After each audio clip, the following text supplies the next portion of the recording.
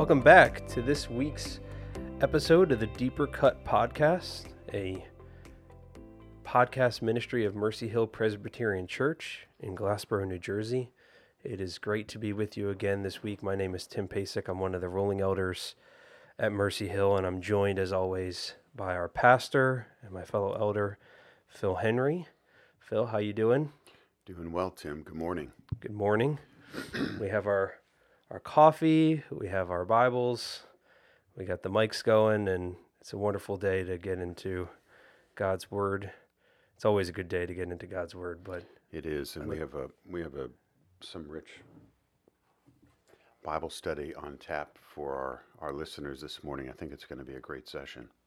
Yeah, I'm very much looking forward to it. I enjoy every week. I've really appreciated going through 1 Peter with you.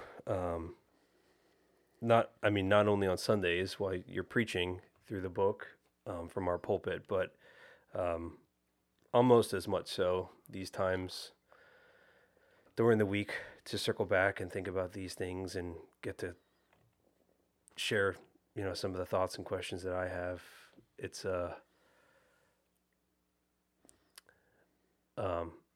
been a blessing to me. I say this often during these recordings, but it's been a blessing to me to have the opportunity to think more deeply, which is the whole point of the Deeper Cut podcast, to think more deeply about the sermon. And this is a built-in accountability thing for me. I get the benefit from having it on the schedule and showing up and doing a recording with you, but I'll just plug this right away for those listening. I would really encourage you, whether it's on Sunday afternoons or in the evenings with friends or your spouse or your kids, to take some time and think about what you've heard from the preaching of God's Word from the pulpit in His church on a Sunday morning or a Sunday evening service, because there's, as I'm sure we're going to find out today, there's a ton more that can be mined and talked about and thought through and applied to our lives that we might be missing out if we're just simply hearers and not doers. And so anyway. That's a good plug, Tim. And I've said this before, good preachers make good congregations, but good congregations make good preachers. And I'm convinced that this is part of the dynamic we see with the Bereans and the Apostle Paul, who were more noble hearers than the Thessalonians, in part because they dug into the scriptures that Paul had expounded and verified, proved that what to their own satisfaction that what Paul was preaching is true. Now there's a way to hear a sermon that's so critical and then quote Berea that it's like, no, like you're out to undermine the preacher. Right. And there's a time and a place for that when a pastor and a sermon is just off the rails. But for the most part, it's a mutually interdependent relationship in which God uses the congregation, even when there's amens and help him, Lords, and hear him, and the spontaneous comments that come from the assembly are part of that. In some churches more than others, and in some individuals are more of the amen species than others. Yeah, our church is more of the crying baby type. Yeah, we have in those. Terms of audience feedback and participation. Right. We had a few of those squeakers on Sunday. Well, to get everybody up to speed, we, as I've mentioned, have been going through 1 Peter as a church since the beginning of this year, and we've continued this past Sunday. We are in 1 Peter chapter 3, in verses 8 through 12, which is kind of wrapping up, if you will, Peter's teaching on Christian household that started back in chapter 2, verse 13, and then I think your argument, Phil, maybe not argument, that's too strong of a word, but your point in your sermon was this is now extending out beyond the familial local household of a Christian home to the household of Christ globally, big C church, if you will. Yes. So you mentioned chapter 2. Why don't we dig in there? And if our listeners don't have a Bible, go ahead and grab one. Starting at verse 10, we have of chapter 2, we have the ending of a section, which really begins, to my thinking, around chapter 1, verse 13. So I see the introduction of Peter. We have the greeting, 1, and 2, and then his introductory comments, 1:3 through 1:12. Mm.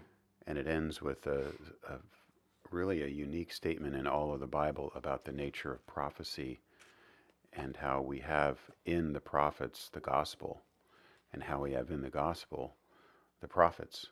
Mm-hmm. And then Peter begins in earnest with his exhortation in 1:13, which says what? Go ahead and read it. Yeah, therefore, preparing your minds for action and being sober-minded, set your hope fully on the grace that will be brought to you at the revelation of Jesus Christ. So that therefore, as the saying goes, you always ask what it's there for. Yeah, what's therefore? And it's really beginning Peter's argument, and he's given you a foundation, a theological foundation for Christ, the gospel, and suffering in 1:3 through 12. Mm-hmm. And from that foundation, he appeals to you to essentially work out your salvation in 1:13. And that appeal comes to a close at 2:10, where we have a very rich statement. Go ahead and read 2:10. Yeah, once you were not a people, but now you are God's people. Once you had not received mercy, but now you have received mercy. Right. So that actually echoes back to the introduction in the mercy that we've received in God, from God in Christ. And then he transitions to his household section, which is 2:12 through 3:12. 2:11 Mm-hmm. through 3:12. Mm-hmm. 2:11 and 12 serve as an introduction to the whole section. And they kind of they summarize everything in this next section of Peter. Go ahead and read those two verses.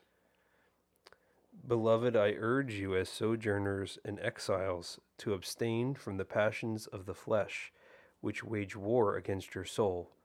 Keep your conduct among the Gentiles honorable, so that when they speak against you as evildoers, they may see your good deeds and glorify God on the day of visitation. Now, I see you're reading in ESV. Yes. My heading, Submission to Authority, begins at 2:13, but right. I would give it a different heading, probably like Conduct amongst the Gentiles, or Your Witness to the World, maybe is a heading I would give it. And you've seen this witness theme that it's gone throughout the last several weeks of messages. Mm. And I would put it between 2:10 and 2:11. Do you see why that makes sense to me? Yeah. So just, it is a reminder, those headings in your Bible that are in italics aren't inspired by God. They're an editorial choice. And they sometimes, nor the chapter and verse numbers. That's true. That's true. So the chapter and verse numbers and the editorial headings can obscure meaning sometimes. Mm-hmm. So there's a good reason for reading our Bibles in different translations, or reading a stripped down version of the Bible with no headings. Yep. Reading it in Greek if you're interested in that. That's a great... I'm just going to wait for the Phil Henry Bible to come out. No, and that'll take care of all these issues for me. Yeah. I'm speechless, Tim. In all seriousness, two things come to mind quickly.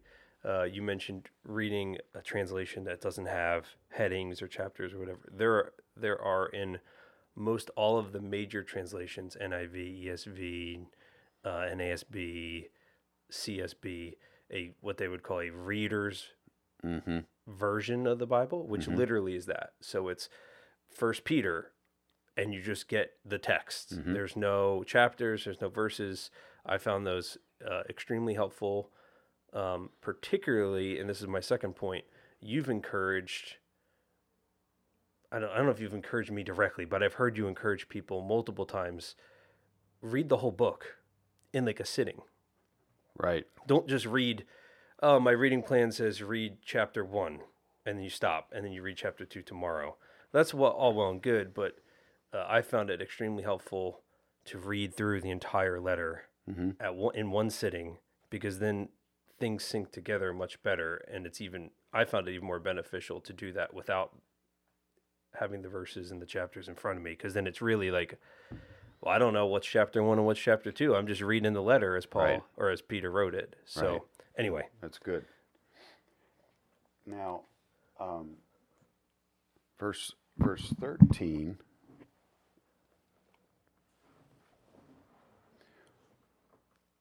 is an interesting verse. A lot of the commentaries will say, go ahead and read verse 13, and then we can talk about it. be subject for the Lord's sake to every human institution, whether it be to the emperor. We'll just pause there. So every human institution, and then he lists several in the next couple of verses, and then 17. So 13 through 17 sort of serves as an intro to the household code. Slavery being a human institution, or servitude, being and serving as a bondservant. I made that point in that message. But marriage is not actually a human institution in that same sense. It's not a way to arrange our economic transactions in a society, or a way to get work done. You can get it done, this way or that way with this governmental system or that governmental system, with this economic arrangement or that economic arrangement. Even the exchange of money for services itself is an indication that we're dealing with limited, sort of supply and demand, limited goods and services. Yep. And limits imply sin. There are no limits in an unfallen world, other than, God's limits, the tree of the knowledge of good and evil, and all that it entails. Marriage, on the other hand, is part of the created order. And I would say it's a human institution in the sense that it involves humans, but it's not man-made and sort of artificial in the sense that an economic arrangement between slaves and masters, or servants and masters, is a human institution. Now, do you agree with my thinking there? Because I have a follow-up question, but what are your thoughts on that? Yeah, I do agree with that. And my simple kind of agreement would say, well, in the Genesis account, God says it's not good for man to be alone. And True. He creates Eve, and he creates that covenantal relationship between man and woman. So that wasn't like Adam went, hey, God, by the way, I really would like, a helper here. That was God, even on a very practical level. That's God 100% taking the initiative there and creating woman and creating the marriage bond there. So True. But Jesus goes on to say, when he's asked about this hypothetical scenario where a woman marries a man who dies and has no children, and so according to the law of levirate marriage, his brother marries her, and this happens 7 times. Whose wife will she be in heaven? We've got you now, Jesus. And he says,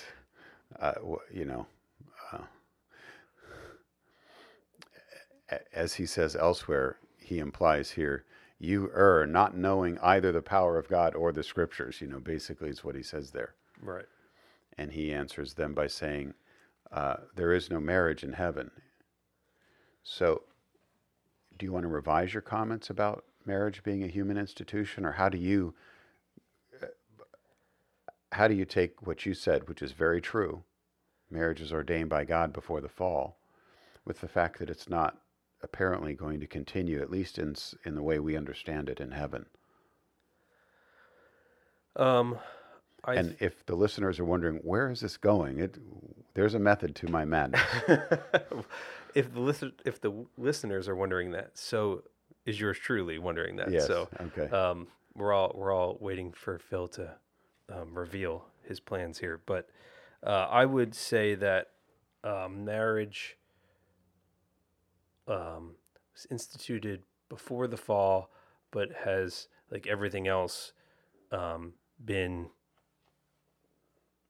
I don't want to say altered, but Definitely it's different degraded by the by the fall, fall. but not annihilated or destroyed. Right. Um, Marriage is still a good thing. right.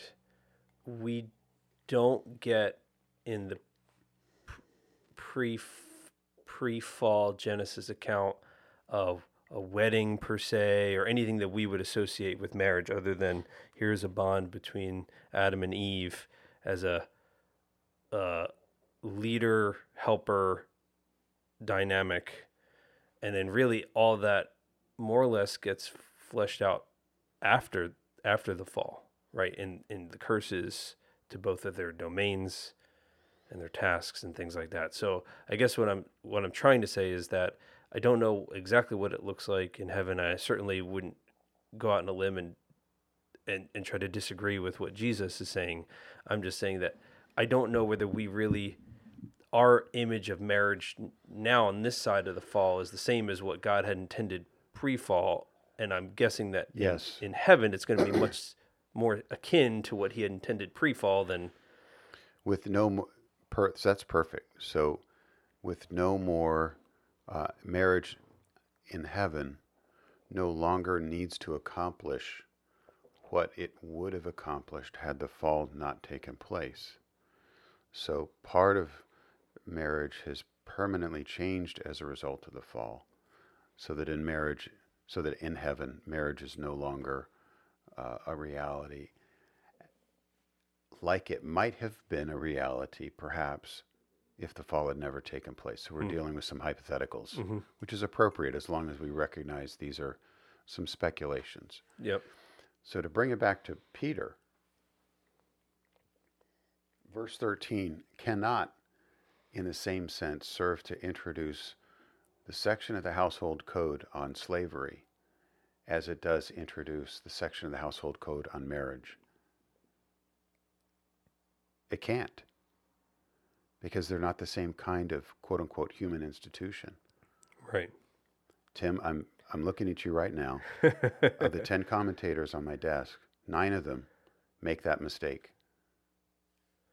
It's basic Bible study. I mean, basic Bible study. And you know, we've talked about this a couple weeks now, and even before the recording began this morning. This really bothers me. This really, really bothers me. That a high-powered, titled, credentialed, sophisticated, intelligent, I'll even say brilliant, well-funded, multiple administrative assistants, research assistants, publishing contracts, a CV as long as your arm, will miss something this basic. And the only explanation is that there is an agenda amongst the elite theological school of commentary, which brings to the text an a priori assumption that the biblical picture of men and women before the fall, designed by God as complementary yet distinct in terms of authority and hierarchy, that is out of bounds, out of the gate before we even open the book. So the point being is that verse 13, we're in a structural conversation, does serve to introduce 13 to 17, sort of introduces the household code on servants, the household code for wives, and the household code for husbands, and to some degree the household code for the Christian household, Right. the church. But the church isn't a human institution either. I mean, the church is the body of Christ. It's the very opposite of a human institution. Yeah. The human institution comes about by natural birth. A non-human institution, a heavenly institution, comes into existence by the outpouring of the Holy Spirit as people believe the gospel that Jesus died for my sins. Right. And yet, these commentaries will say the first word in our passage, chapter 3, verse 8, which is finally, proves that this is the last institution which is to be ordered according to Christian principles. So it's just inconsistent. And so when you're outlining a passage, which is one of the things that a preacher needs to do, and a good Bible student will do, you're going to pay attention to, where does it begin and where does it end? And so in my study, the passage definitely begins at 2:13. By the way, the emperor is even more a human institution than slavery, because imperial rule, like slavery, can be understood as the exchange of goods and services, as I was saying, and that's fairly plastic through all cultures. All centuries have this. Emperors come and go. I mean, they're notoriously short-lived. Yeah. So when he says honor the emperor, that's definitely a human institution. When he says wives, submit to your husbands, I would say there's an aspect of submission that's clearly a function of the fall. Peter's saying, look, if you're a Christian wife married to a pagan Roman husband, and if Roman society expects a woman to be quiet and deferential, you're probably wise to do that. It's a missionary strategy. Yeah. And so there's an aspect of that that's true. Yeah. But 2 weeks ago when I preached on that, 3 Sundays ago, the point was to say there is also an aspect in which a woman, in submitting to her husband, believer or not, is fulfilling her God-given calling to image Christ in his submission to his Father. So it's that sort of balanced, may I say, balanced nuance that is lacking in so many commentaries on these 3 or 4 sets of household codes that we're really looking to encourage our Bible readers, our congregation, other preachers. I'm hoping that they can see some of the wisdom in slowing down, setting aside your agenda, just letting the scriptures speak.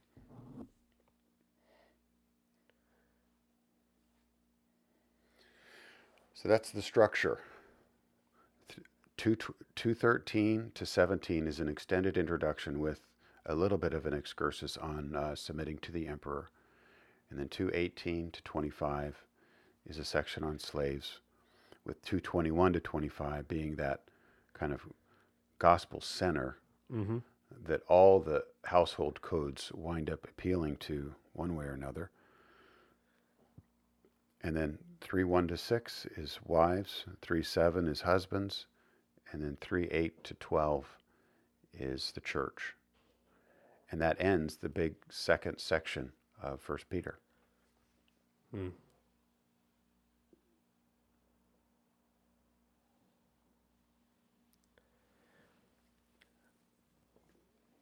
I'm gonna throw this out. This is an honest question, and I'm putting you on the spot a little bit. But does that section then between 2:11 and 3:12, can that be viewed potentially almost like a chiasm, where that part about Jesus in the middle is kind of the mountain? By chiasm, I should probably qualify that. That middle piece is like the top of the mountain, and the sides run in parallel. It's a great question. Directions. It in terms of like real estate, it's situated in the middle.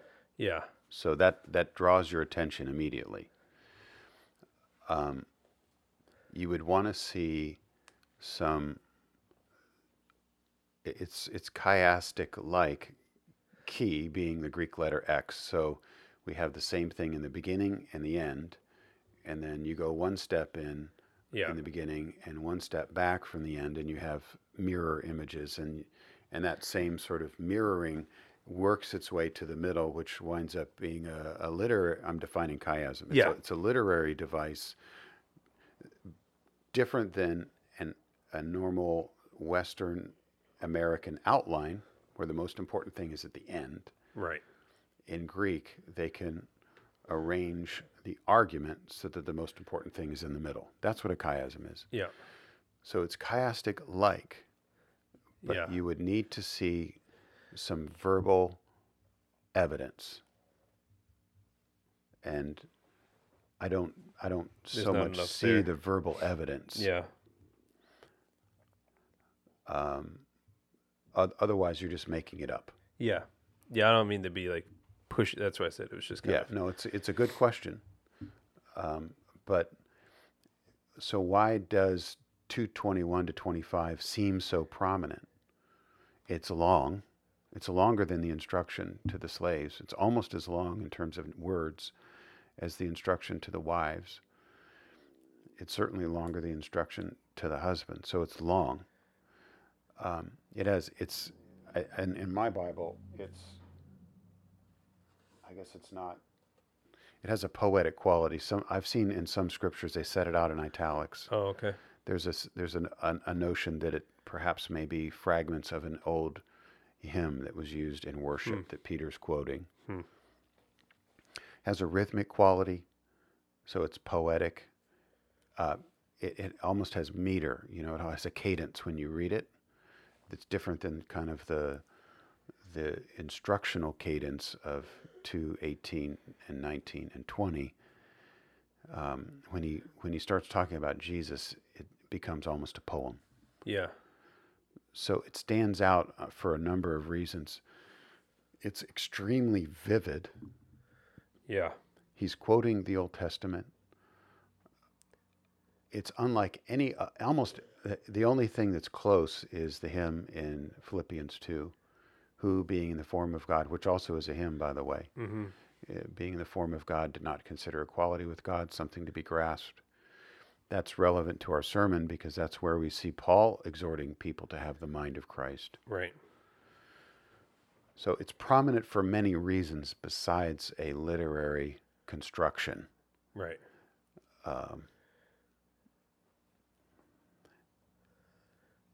And that it would be right in the middle of the house. Like it just even it's in the middle of the section. Yeah. Does make me want to say everything in this house, everything in this house needs to be defined by the kind of voluntary sacrifice that Jesus models for us. That's a great goal, isn't it? Yeah. It's great. It's a great goal, but it's even greater because it's available to us because of it, right? Yeah, So it's. I did not say that eloquently, No. but let me try a second time.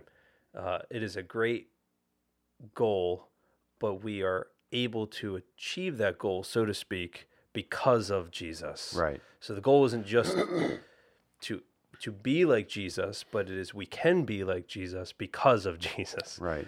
So The picture it paints of the work of Christ becomes the engine of our ability to attain to that picture. So the very thing that we are aspiring to becomes the fuel and the means of our accomplishment.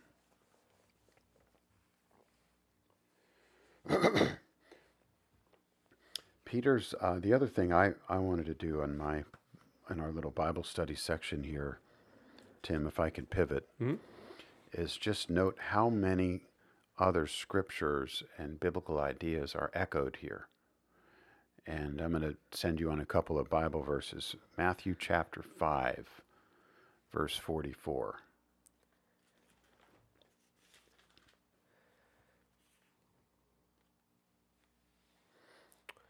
But I say to you, love your enemies and pray for those who persecute you, so that you may be sons of your Father who is in heaven. For he makes his sun rise on the evil and on the good. That's good. So the praying for those who persecute, where do you see that? Or do you see a tie-in with Peter?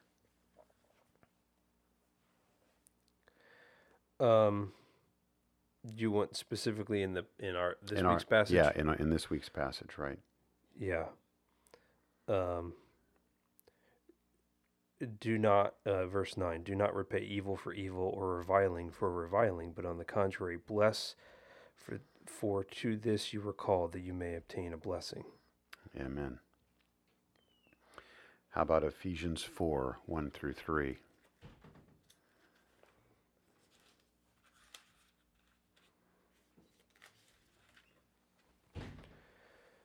I, therefore, a prisoner for the Lord, urge you to walk in a manner worthy of the calling to which you have been called, with all humility and gentleness, with patience, bearing with one another in love, eager to maintain the unity of the Spirit in the bond of peace. You say 1 through 3? Yeah. Yeah. Yeah, that's strongly resembling our passage, isn't it? Yeah. Same, a lot of the same words, too. Mm-hmm. And then on that same chapter, 31 and 32. Let all bitterness and wrath and anger and clamor and slander be put away from you, along with all malice. Be kind to one another, tender-hearted, forgiving one another, as God in Christ forgave you. Tender-hearted is a word that shows up in both. Mm-hmm. And I had trouble with this next reference because there are so many connections, it's a little overwhelming. But Romans 12, 9 to 18. That's a little bit of a long passage, but I think it's worth it.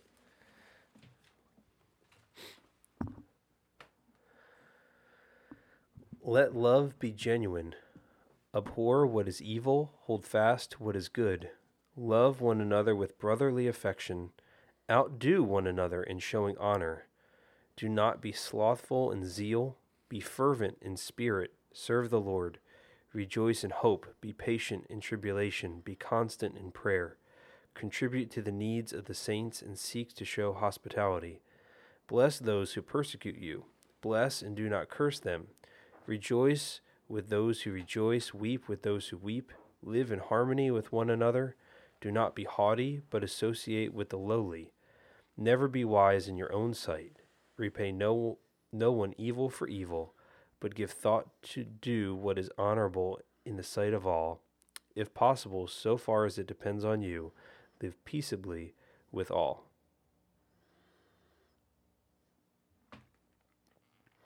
That's a passage worth committing to memory. It's so rich. And clearly Peter and Paul are, I won't say reading the same book, but, reading the same book. They're consistent. Yep. But they're not really dependent on each other in any direct way. Like Peter's not quoting Paul and Paul isn't quoting Peter. But they both seem to be quoting Jesus in a creative way that's suitable for the letter that they're writing. Paul's longer, and of course we have many more letters by Paul than we do by Peter. Peter's more concise, but unique in the way that he makes his argument, linking it and basing it as he does on Psalm 34. So clearly we have a multifaceted picture of the importance of this single-mindedness or unity, like-mindedness, both in Peter and in Paul. I'm going to give you one more reference from within the letter. Okay. 1 Peter 1:22. Having purified your souls by your obedience to the truth for a sincere brotherly love, love one another earnestly from a pure heart, since you have been born again, not of perishable seed, but of imperishable, through the living and abiding word of God. Wow, that's a great one, Tim. Yeah. So the picture here is of a diaspora church sprinkled throughout the Roman Empire, tempted to retreat, tempted to give up, suffering for their faith, dealing with the pressure of conforming to social norms around them. And, some of these precious sisters are in mixed marriages, married to unbelievers. Some of the husbands are struggling with kind of a Roman patriarchalism. which is unsanctified, unholy, and despicable. And God is calling them to all of these men and women and the members of their households to a countercultural conduct, especially as they gather as the church, that would be so radically different than anything around them that, as we'll see next week, people can't help but ask, what is it about you people? You are so weird, but I love it. I'm almost afraid to believe that such relationships are possible. I want to believe that that's possible. This is what someone might be saying, who's looking in the window at Thanksgiving dinner, kind of in that idea.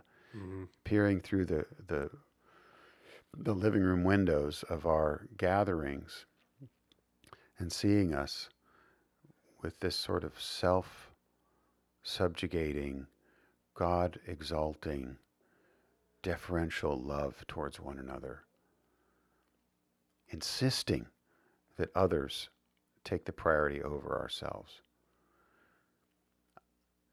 I wish, I'm thankful our church has many of these qualities. I wish we had more. Yeah. As I thought about, and this is on the preacher's heart, how are we doing as a church in this area? Whenever the text, I'm preaching to a group of people. How are we doing? I think we're doing well in many areas of this. We had a fellowship picnic yesterday afternoon, and I think one of the brothers said how providential it was that this was organized after the sermon on unity. I don't know whether you said that, Tim, or someone else. So that's a great observation. We asked, what makes it a good gathering? Do you remember some of around the circle, what some of the comments were? Yeah, well, I remember my comments, so I can at least share those. Yeah, I think the youngest member of our church who was there is probably 1.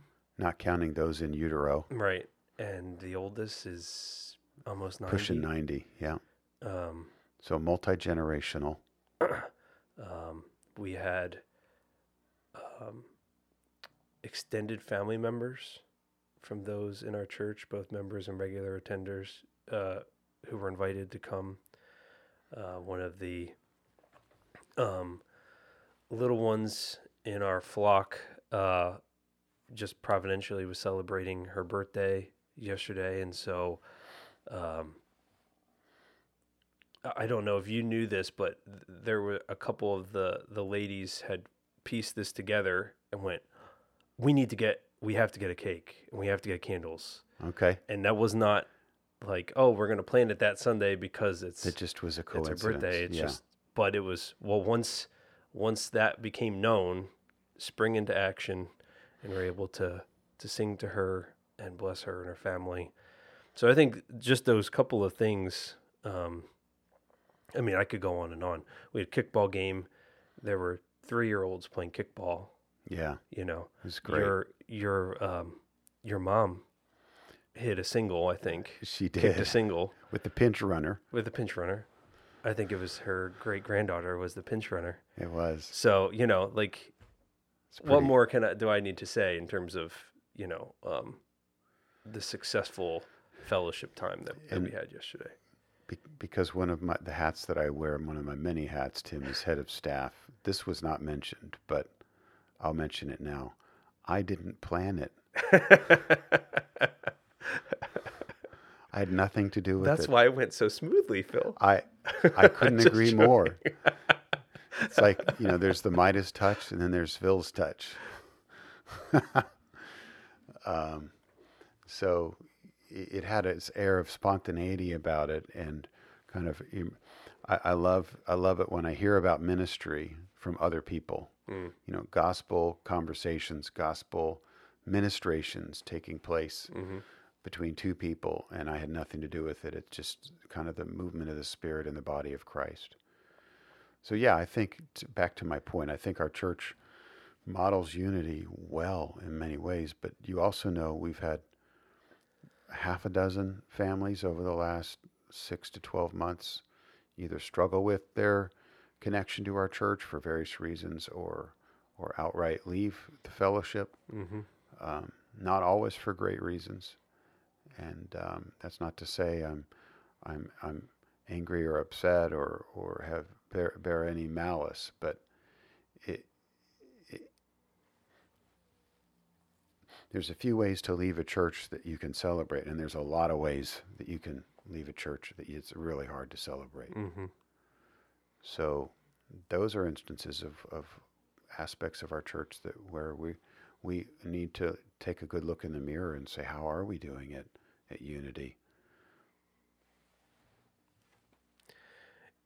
Yeah, I mean, my simple response to that, Phil, is Peter still speaks truth today Mm-hmm. to our church, to every Christian, So, yeah, and we have a lot to learn. I think at Mercy Hill, we have a long way to go. I presume that's probably the case for all the other churches in the area, and It is. I know I have a long way to go within my home in that regard too. Even the unity, the unity that he speaks about here is obviously, we talk about the Christian household, meaning Christ's household as his church, but that would apply It's within our inclusive. Yeah, in it's our households inclusive as well. of So nuclear families, right? I think sometimes what ends up happening in the household of Christ as his church is a outworking of what's going on within the households of the people in the church. Good point. So that's not making excuses or saying, well, we're going to throw our hands in the air because we can't do anything. Actually, I would argue that means let's roll up our sleeves and we need to get to work, not meddling or something like that, but in fervent prayer and loving, humble compassion for those in our midst within the church who are struggling in their parenting or their marriages or their jobs or whatever, because that does have an impact on Christ Church. I think in our, I don't know if I want to go so far as say our society, certainly in the waters we swim in South Jersey, the nuclear family and maybe even the extended family have like an elevated platform. And I don't think that it's all bad, but I do think it can become a stumbling block at times. And it certainly makes work within the church more difficult, in my opinion, if I could be so bold as to say that. So, again, not excuses, just observations. Sure.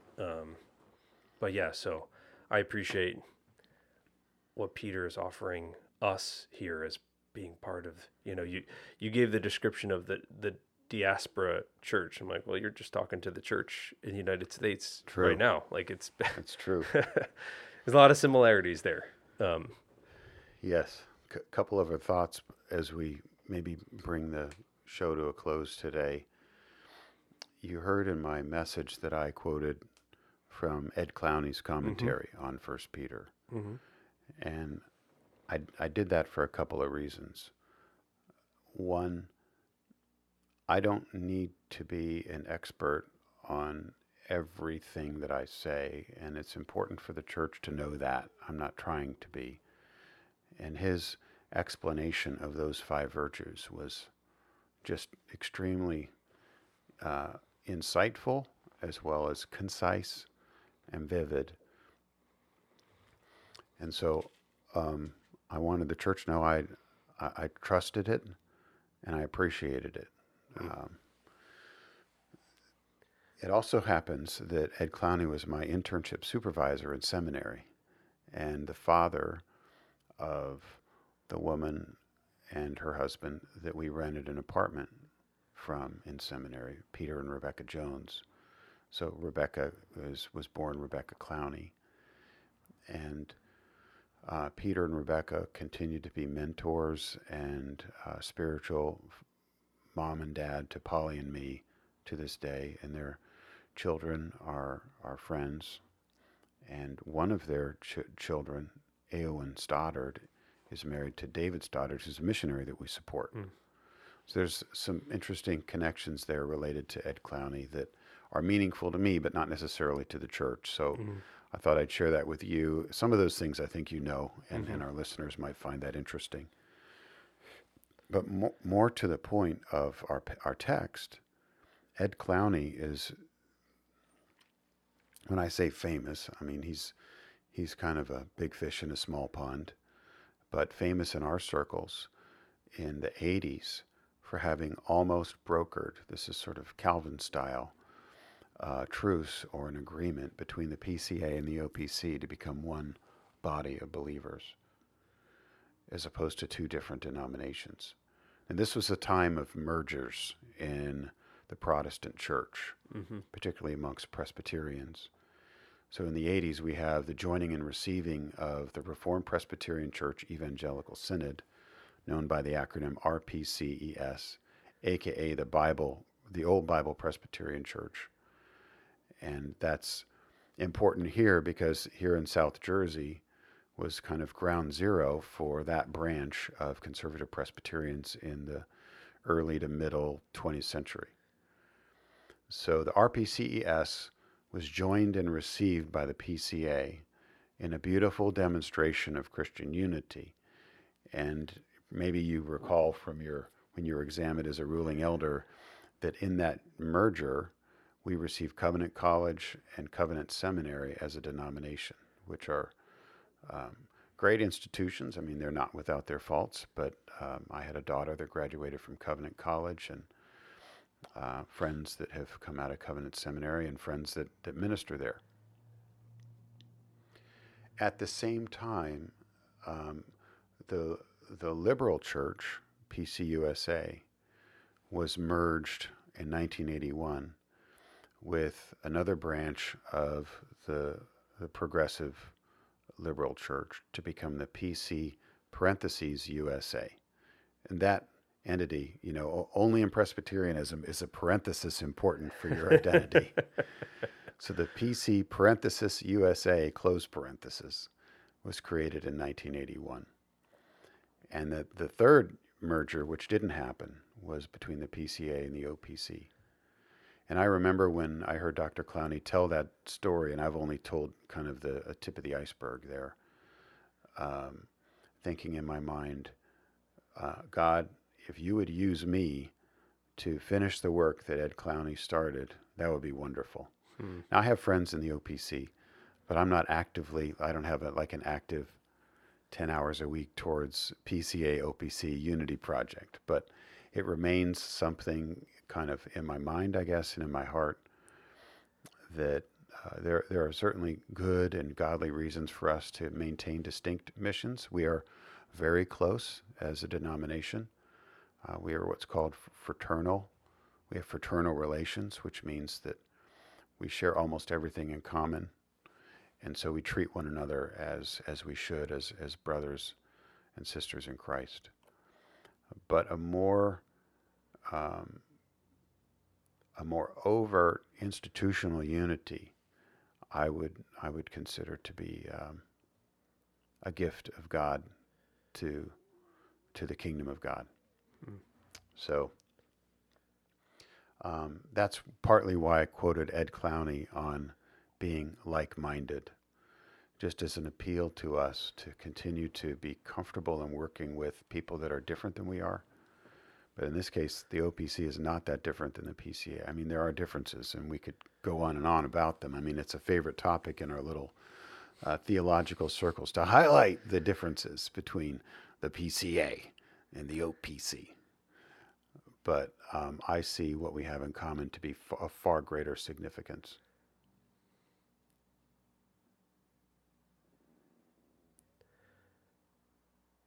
I think that'll be very helpful for a lot of our listeners to hear.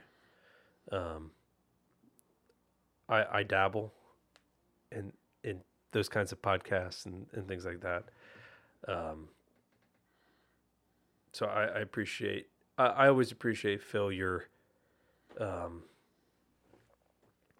gentle pastoral pushing or pulling, one or the other, or both, of our church into Christian unity. And I say that in the sense that you're talking about with the rest of Christ Church outside of Mercy Hill. So, we don't need to get into it, but your Spurgeon circle, and things of that nature where you're setting an example for the church. Yes. So it wasn't accidental that I prayed for Joy Community Fellowship and Calvary Hill Assemblies of God and their pastors by name in the pastoral prayer on Sunday. So that's me reminding me as much as anything that I don't do that enough. And that these are good men. These are good pastors. These are good churches, not perfect churches. But what we have in common is far greater than what divides us, and the world should know that, and our church needs to know that these are friends. These are Christian friends. Yeah, I think this will be my last comment. We, the church, and I'll just speak for kind of maybe church in the States, because I don't know abroad, but I think we've fallen into this temptation that goes along with our culture where we take sides, right? You actually talked about this a little bit in your introduction remarks yesterday, but we take sides. We have this consumerism approach to things. What am I getting out of this? Oh, I don't fit, I struggled a little bit with that personally.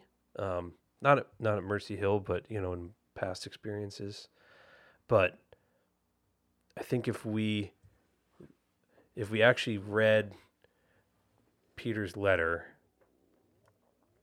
and took it to heart and thought more about the attributes that he's calling us to in terms of unity of mind, sympathy, tenderheartedness, brotherly affection.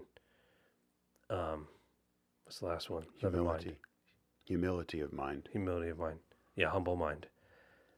We would be far less concerned about, I don't like this about my church. I wish my church did this more. And it'd be more about, how do I allow God to use me in my church? So rather than jumping ship or, we hear the term a lot, like church shopping.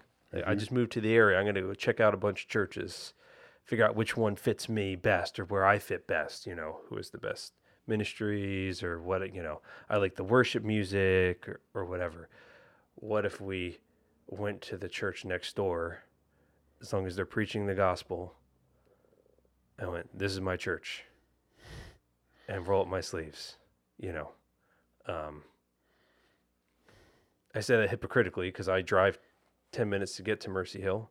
I used to drive 30, so I feel like I've made steps. You're making progress. I've made some progress.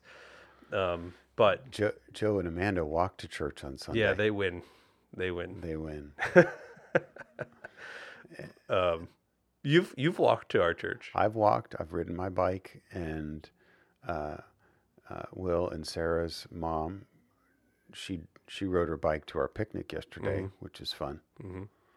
So we've got some hyper-localism going on. We definitely need to work on it more. One of my dreams is that we would become expert lovers in the Chestnut Ridge community. And by that, I mean 10,000 hours. I'm just throwing that number out there. And you saw me in one of those, in that kind of a vision document I'm working on. And the thought behind that is, let's really see what we can do to make an impact in this one little spot of the planet where we've been providentially located.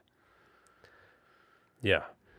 And there are a couple of churches in that neighborhood that really we need to work on making ourselves known. Yeah, the emphasis there being on the we, because with something like the idea of 10,000 hours is not a Phil Henry thing. No. It's no single person. It's Yeah. not even 2 or 3 people. Right. It's the whole That community. is the body It's a of Christ collective investment. being activated for the sake of Christ. So that was what I was getting at. Not so much like, oh, we better all buy houses in Chestnut Ridge, as wonderful as that would be. But it's, what are we giving to Christ Church, not what are we getting from Christ Church, if you will, right? And I think it's almost like baseball teams. It's like, oh, when the Phillies win or the Sixers win, I win, Well, when Mercy Hill does something great, then I win. But I should feel that way if Joy, does something great, because we're all the church. So,